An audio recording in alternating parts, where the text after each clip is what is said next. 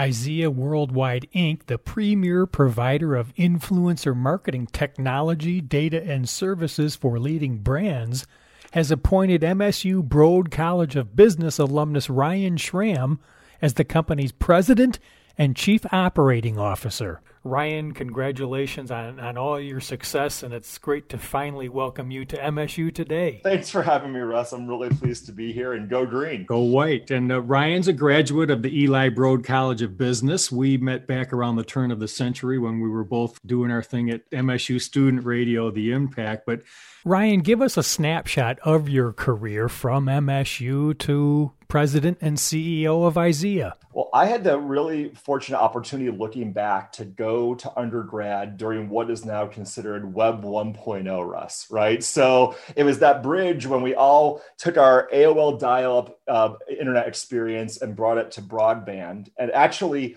that's one of the reasons I chose to live at Holden Hall in South Campus, was that at that time, it was, I think, the first or second residence hall on campus to get wired Ethernet high-speed internet. And by high speed, I think it was at 1 or 2 megabytes at the time, but that was incredible at the time.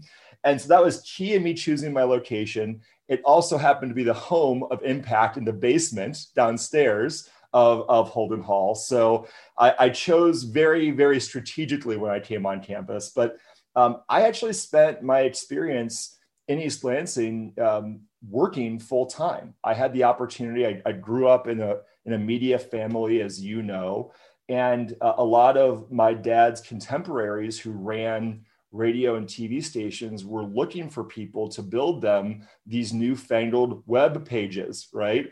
And so I had taught myself in high school very basic HTML and JavaScript, and was fortunate to have this confluence of I had high-speed internet where I lived and worked.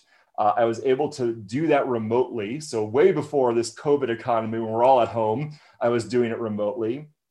And I grew up in an industry that I loved, but I realized that I wasn't going to be the person to be behind the mic like my dad used to be when he was growing up in the business, and that I could actually forge a new path by really embracing my history and marrying it with this future opportunity. So I started working for what was then AM FM Inc. Very quickly through FCC deregulation, it became Clear Channel, which is today known as iHeartRadio, and went from designing 1 or 2 station websites to overseeing an entire portfolio by the time I graduated in 2002. And so I had a really incredible foot in the door to now set myself up for what became Web 2.0, which was these more interactive experiences. That, certainly the rise of social media transformed all of that. And I was able to take that experience from iHeart and transform it to CBS and Westwood One, and really gain sales and marketing chops at the national level. Then parlayed that into joining a Detroit-based firm that at the time was called ePrize to help transform the world of loyalty programs and engagement promotions. So again, this was around when smartphones were coming online, and the idea of having to be stuck behind a laptop or a desktop computer, that was being thrown out. And so to be able to have these brand relationships with consumers that were on the go and harness all those tools just fascinated me and really stoked my curiosity. So I built an incredible 7.5-year run at ePrize, which became Hello World, and now is owned by Dentsu, a Japanese advertising conglomerate. And that's where at ePrize Hello World, I met Ted Murphy from IZEA. And Ted actually was a partner of ours. He was talking about this very early stuff, social media endorsements. So there wasn't a name for it yet. It wasn't called influencer marketing back then. And we became fast friends. And I was in Central Florida, where IZEA is based quite a bit, for work. We had a business at ePrize at Darden Restaurants, the conglomerate that owns things from Olive Garden to Capital Grille. We worked with Universal Orlando Resort. And so Ted and I would grab breakfasts or beers, whenever we could fit it in between my client obligations. And he would tell me these stories that he had in his head. He'd run very successful ad businesses in the Southeast. And he had this idea that at the time there was this newfangled social network called MySpace. And I'll never forget the breakfast where he said to me, I believe there's going to be a day, Ryan, when advertisers will pay people to create content on their MySpace walls and have them tell their own individual story. It won't be a banner ad. It won't be the same story on everyone's wall. It'll be, this really authentic, transformative thing. And that really stuck with me. And so long before I ever was an employee of the firm, my wife and I actually cut checks. We became investors in IZEA. And one day in the spring of 2011, Ted called me up and he said, "Hey, I'm going to buy you a flight to come down to Orlando this weekend. What are you doing?" And then so I guess I'm coming to Orlando. He's like, he's like, we've talked about working together more closely. Like this is it. We have to do this. Like, hear me out. So I got on this flight and I had a pit in my stomach. I wasn't looking for a new job. I was happy as a clam doing what I was doing. And I really thought that I was going to be taking a flight to tell one of my close friends no a bunch of times over and over again, uncomfortably. But Ted had set us up at the JW Marriott Grand Lakes in Orlando, which has a very unique feature in that its backyard has this massive, elaborate lazy river, waterfalls and big lush palm trees. And so I get to the hotel and I'm thinking that we're going to have a meeting in a meeting room or in the lobby or somewhere to talk. He's like, "Hey, throw on a suit. Let's just sit in the lazy river and let's just talk." So the real story is how I came to be at IZEA is we sat that lazy river for darn near the entire day, Russ. And now, me, my skin tone is not compatible with the Central Florida sun. So you only can imagine the layers of SPF I had on to be able to endure that, the size of floppy hat that was required to make that happen. But the bottom line was we sat in this lazy river and we talked about what today in 2021, we would call the creator economy. We talked about this mass opportunity for democratization of storytelling, of advertising messaging, how the proliferation of social networks would change all of this, how the inefficiency of traditional advertising and marketing could play a role into the benefit of this company. And so, I got out of the lazy river. I went back up to my hotel room. I called my wife and I said, "I know that I told you that I was coming down here to say no a bunch of times, but I think I'm saying yes." And so in the fall of 2011, I was named the firm's first ever chief marketing officer. And that's brought me to where I am today. And it's been an amazing 9-year run. Catching up with MSU alumnus and IZEA Worldwide President and Chief Operating Officer Ryan Schramm in this Spartan Profile on MSU Today. A lot more on Ryan's company, IZEA.com. IZEA.com. And I'm going to read this right off the website, Ryan, that IZEA created the modern influencer marketing industry in 2006 when they launched the first technology platform to pay bloggers to create content for brands. Since then, they've grown from a guy with an idea to a NASDAQ-traded company serving the world's top marketers and creators. So first, sort of define influencer marketing and kind of give us the history, the origin, the evolution of this field, Sure. I think if you really go way far back, the origins that I use, I draw from my background growing up in broadcasting. The most valuable inventory is when a personality opens a mic in a stop set, breaks the norm from the recorded commercials and talks to you about a local dealership or their favorite restaurant or something they've seen or done with their family. That is a paid endorsement deal. And in radio, the combination of that storytelling and the theater of the mind makes it the most single valuable inventory in the entire arsenal of what those stations sell to advertisers. So if you think about modern influencer marketing, it's the same idea, but instead of having one morning show personality doing it, it can be hundreds or thousands of different individuals from all walks of life, all shapes and sizes of follower base across all multitudes of social platforms. But the basics are the same. They're being compensated in cash, product, or both by brands to create that content. That content can be written word on a blog. It can be video on YouTube or Twitch. It can be an Instagram story. It can be all those things.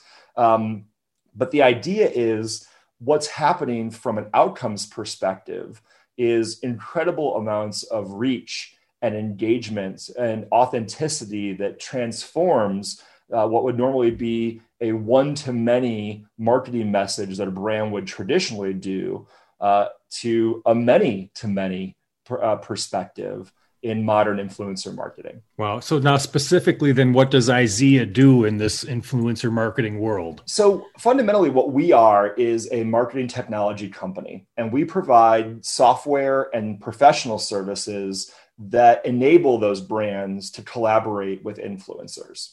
So on the services side, we may go to a Fortune 100 brand like Warner Media and help them hire, or I should say, identify which types of influencers might be a great fit, define the investment strategy, ultimately hire those influencers, and execute programs for, say, the launch of HBO Max. And we can do that at incredible scale.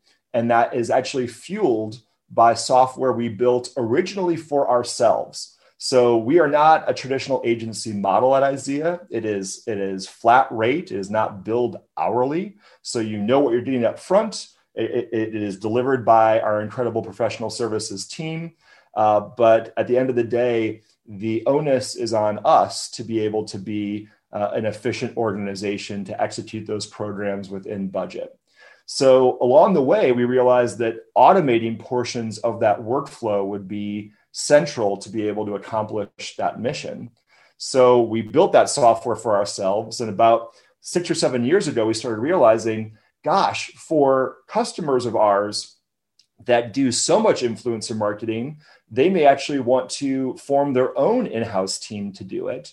And instead of losing that customer, what if we gave them the keys to the kingdom? What if we sold them the very software that we were using, along with all of their historical data from all the past campaigns, and said, here you go, Mr. or Mrs. Brand, go ahead and use our software. And so we now do that as an entire business. So whether brands or large PR agencies like Edelman want to do that for themselves, they can with our software. We call that IZEA X Unity Suite. Or if they don't want to, they can work with our professional services group who will use that very same software to achieve the same. So Ryan, this is a fast changing world, I'm sure. What are kind of some trends now, and what are you looking at? As they say, Wayne Gretzky wanted to look where the puck was going, not where it is. Just what's ahead for IZEA? I think what's ahead for us is really 2 or 3 key things top of mind. The first, which is so special, is the continued advancement of diversity and inclusion in the work that we're doing. And it's not only people of color, it's really embracing the entire spectrum of diversity and bringing more equality to the influencer marketing space. Because very fairly, the industry gets a bad rap for, frankly, young white girls making duck faces on Instagram is kind of what people think influencer marketing is. But the very best influencer marketing is a broad range of voices and perspectives across a complex matrix of societal norms and unnorms. And we've seen over the last several years, not only the recognition from our brand partners that this was so critical, but we also see it where the rubber hits the road, which is the average cost per post, meaning what someone's being paid for that sponsored endorsement, increasing in key sectors. People of color, in fact, African-American females earned more than all other race types here in 2021, which is the first time it's ever happened before on average. So I like to believe that we're starting to see the evidence, that while we have a long ways to go, the industry is trying to really understand what does inclusivity look like, and how do you make that part of the fiber of what makes this industry great? And Ryan, I'd love to hear what you think about even just the remote workplace of the future. As we talked off the air the other day, you said you went from 2 to 3 airplane flights a week to nothing for almost a year now. How do you see the whole remote workplace and just work in general looking down? I know that's a huge... Gosh, the elastic workplace is just, it's been incredible. We had at one point 7 physical office locations throughout North America, Russ, at IZEA. And to that point, it caused me to be on an airplane a lot to either visit our team members in those offices or the clients that we placed, those offices nearby. And, when March 12th happened, meaning what I call the great grounding for me, I stepped off of a flight from Orlando back to Detroit, and the governor of the state of Michigan closed schools the next day, and the world as we know it, went into this COVID era. We didn't really know what was going to happen. We knew that as a company, we had always been cloud first in terms of our infrastructure. We had joked that our headquarters facility could unfortunately burn to the ground and IZEA would still be able to function because there was no physical, infrastructure, no servers, no anything. It would just be the stuff out in the cloud. So the technology switch that some companies struggled with early on, thankfully, we never had. In fact, the biggest struggle we had was trying to figure out how do we get furniture from our office to the homes of our staff safely if they wanted a more comfortable chair or a standing desk to be able to do this duration. But what we found along the way is that there's really 3 camps, 3 psyches of people that as they look at the world ahead and we hope that immunizations continue to ramp up, what will happen on the other side of all of this? It's taught us overall that you can have an incredibly productive workforce, but that the quality and frequency of communication at all levels of the company has never been more important. And making sure that you don't get caught in becoming a prisoner to the tools as opposed to using the tools as a force multiplier is part and parcel to that. We run Slack at IZEA, and it can be a gift, but it also can be something that is tremendously overwhelming when not harnessed the right way. And so as an executive leader, one of our big lessons was helping people understand what was going on, making sure that it was inside the boundaries of the workday, because there's so much sensitivity and reasonably so that when you invite an employer into your home, and that is your workspace, there can be a very much an invasion of the balance between what your work life is and your non-work life is. And I think you kind of marry that with the fact that in a time of a pandemic, people may not be able to go anywhere.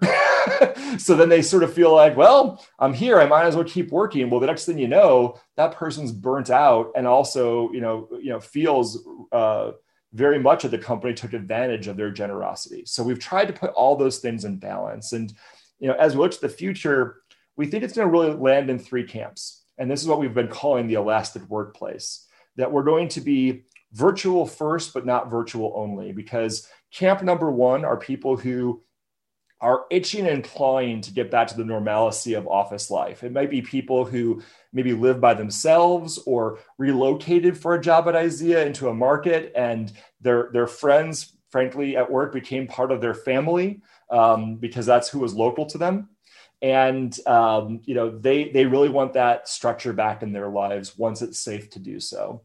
The second camp are people who say, you know what, an office sounds great. I may live in a high rise in Toronto and not have the office space that I want to have, or both my spouse and I are at home and we have kids and it's just noisy. I can't concentrate, but I don't want to be in the office 5 days a week. I kind of want to be there when I want to be there. And so being able to accommodate that from a facilities perspective is something we've spent a lot of time thinking about what that looks and feels like. And then a third camp are people who really have tasted the benefit of being virtual only right now. And that's the way that they actually prefer living their life.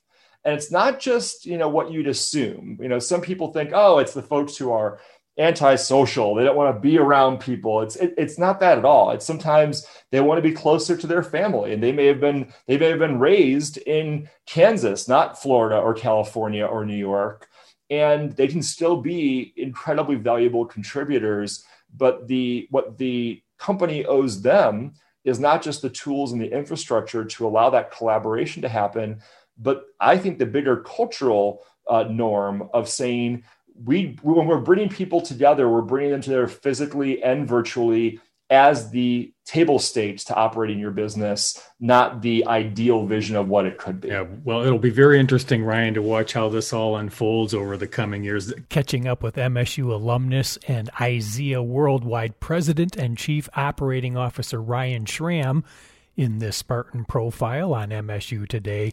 A lot more on Ryan's company, IZEA.com, IZEA.com. I know we could have a conference on this, but obviously a lot of what you do, the social media are involved. Sometimes I think we'd be better off if it had never been invented. It can be so wonderful and such a cesspool at the same time, but just, again, social media, where do you see it going, and can it get a little better? It can. And, I think that the challenge we're having right now, post-election, sort of in this COVID economy, is the fact that we have a lot of people who have a lot of time on their hands and are very apt to be behind those keyboards or thumb through on their phone and say things or do things that they wouldn't ordinarily either have the time to do, the thought to do, or both. And so the platforms are really trying to figure out what is their role in all of this without limiting free speech, but also at the same time not being a vector for promoting hate. The good news is we're talking about some of the most valuable, well-resourced organizations on the face of this earth, with some of the smartest people in our space. And I think that there will be a path forward to doing that. Will it make everyone happy? Of course not, but not everyone's happy now.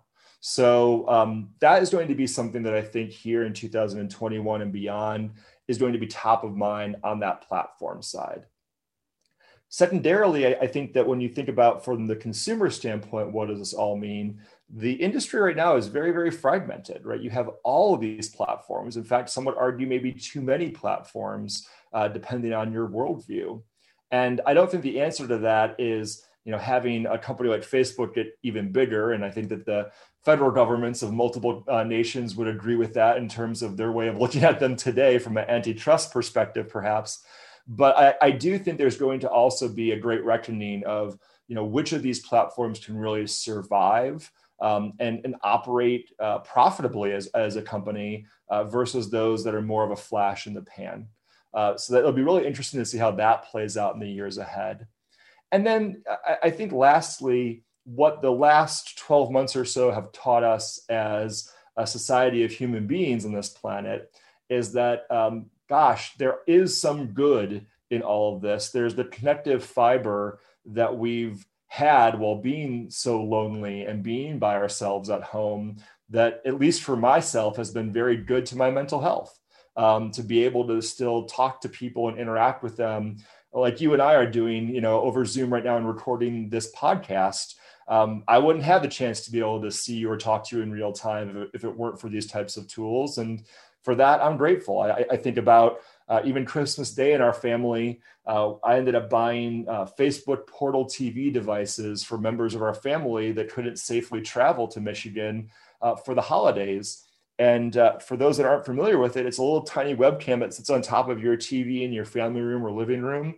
And it allows for multi-party video chat like you'd have with a Zoom on the enterprise end, but for everyday people on the consumer end. And it was wonderful to see my nephews in Nevada in real time and have a little AI camera following them around as they were opening their gifts and not having the weird interactions of a bad Skype experience for 5 or 10 years ago. It made it the next best thing. It wasn't the same, but it was the next best thing to being there.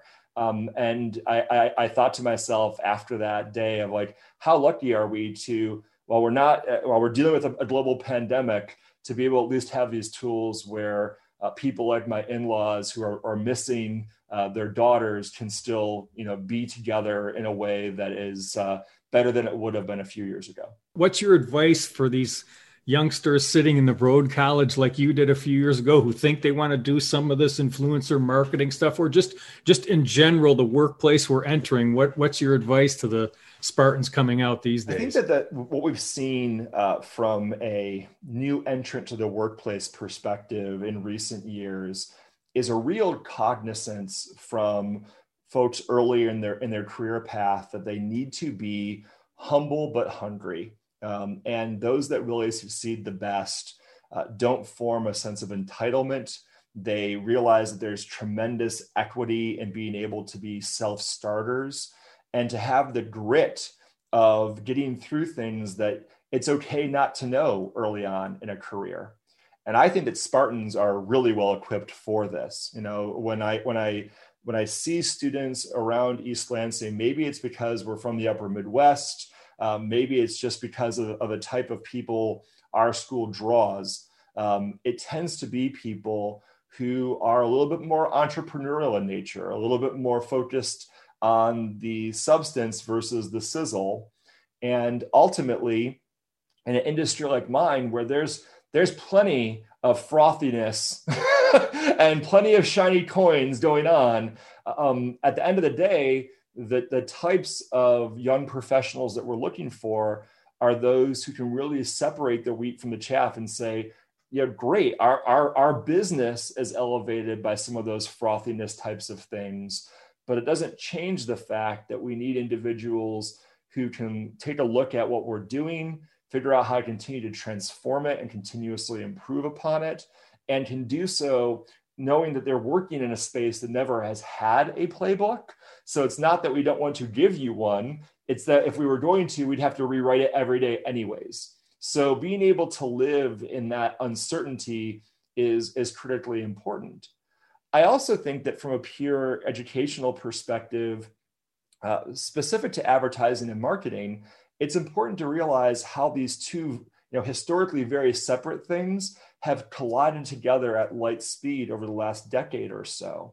And the world works in a very integrated capacity right now. There is not something that's just this nice clean silo of, oh, I'm going to walk into this department's office anymore. You walk into some of the largest companies that do consumer marketing like P&G, and all you're hearing from those chief marketing officers is that they want integrated marketing talent that understands what the media world looks like, what the creative world looks like, how do you measure all of it from a business intelligence perspective. And it requires a worldview where you have to become not a generalist, but actually someone who understands how matrixed those things are and why they matter together in total. Well, now take me back to when you were coming out of high school. Why was MSU then the place for you, and how did it help prepare you for where you are? Well, I grew up in a Spartan family. Not only my parents, but coming from a large family, many of my aunts and uncles were Spartans, and even some of my great aunts and uncles, dating back to the 20s and 30s, spent time in East Lansing. So I would say that first and foremost, it felt like home to me. I never had any pressure from my parents to end up at Michigan State, but certainly being there for football and basketball games and other alumni functions gave it a sense of home for me. I think it also became very apparent as I was starting to compare it to other schools when it came time that it had a business program that was rising in the ranks nationally and was really well acclaimed in the types of areas that I was starting to think about as a potential young professional. And, that was married with the fact that the Communication Arts and Sciences School is one of the best in the entire country on top of it. So when I was thinking about, gosh, could there be a career that marries some of those communication things that I'm so passionate about and that I was raised in with more foundational business in a school that is on the rise, it became very clear to me that I actually was staring down the barrel of the best option being the one that also happened to feel the most like home. Well, I've been talking with MSU Broad College of Business alumnus Brian Schramm and recently appointed President and Chief Operating Officer of IZEA Worldwide, Inc. IZEA.com. Ryan, so kind of leave us with a couple of takeaways on this whole influencer marketing thing and where it's all headed. I think we're headed in a couple of different directions, Russ. I think that the globalization continues to be a major trend. As you have Fortune 1000 business leaders who want to be able to take their campaigns out of one section of the world and bring them to others, there is going to continue to need to be a real focus on how does that storytelling evolve on a country-to-country basis, and working together with those different brand leaders in different corners of the world is something that we think is going to be a real trend in the years ahead. Secondarily, there's also this idea of how do you continue to get as much utility and measurement out of influencer marketing as best possible. We feel like the reusability of what we're doing can be tremendously powerful, even beyond the ways that we've conventionally measured it. So while influencer marketing can provoke engagement and certainly impression-based media outcomes, we're also seeing more modern marketers start to utilize it for things that may not necessarily have been conventional in the past. So taking really great Instagram video and repurposing it because you have the rights to it for pre-roll across digital outlets or digital platforms. By taking photo assets from a campaign that may be on a blog and repurposing them to retail activations. There's just a plethora of ways to get more and more utility out of those investments that we think will continue to push the industry forward and really continue to elevate the promise of what influencer marketing can be. Well, Ryan, congratulations on all your success. Thanks for sharing some of your insights with me today. It's just been great catching up. Thanks for having me, Russ. I'm so glad to have been here. That's Ryan Schramm. I'm Russ White, and this is MSU Today.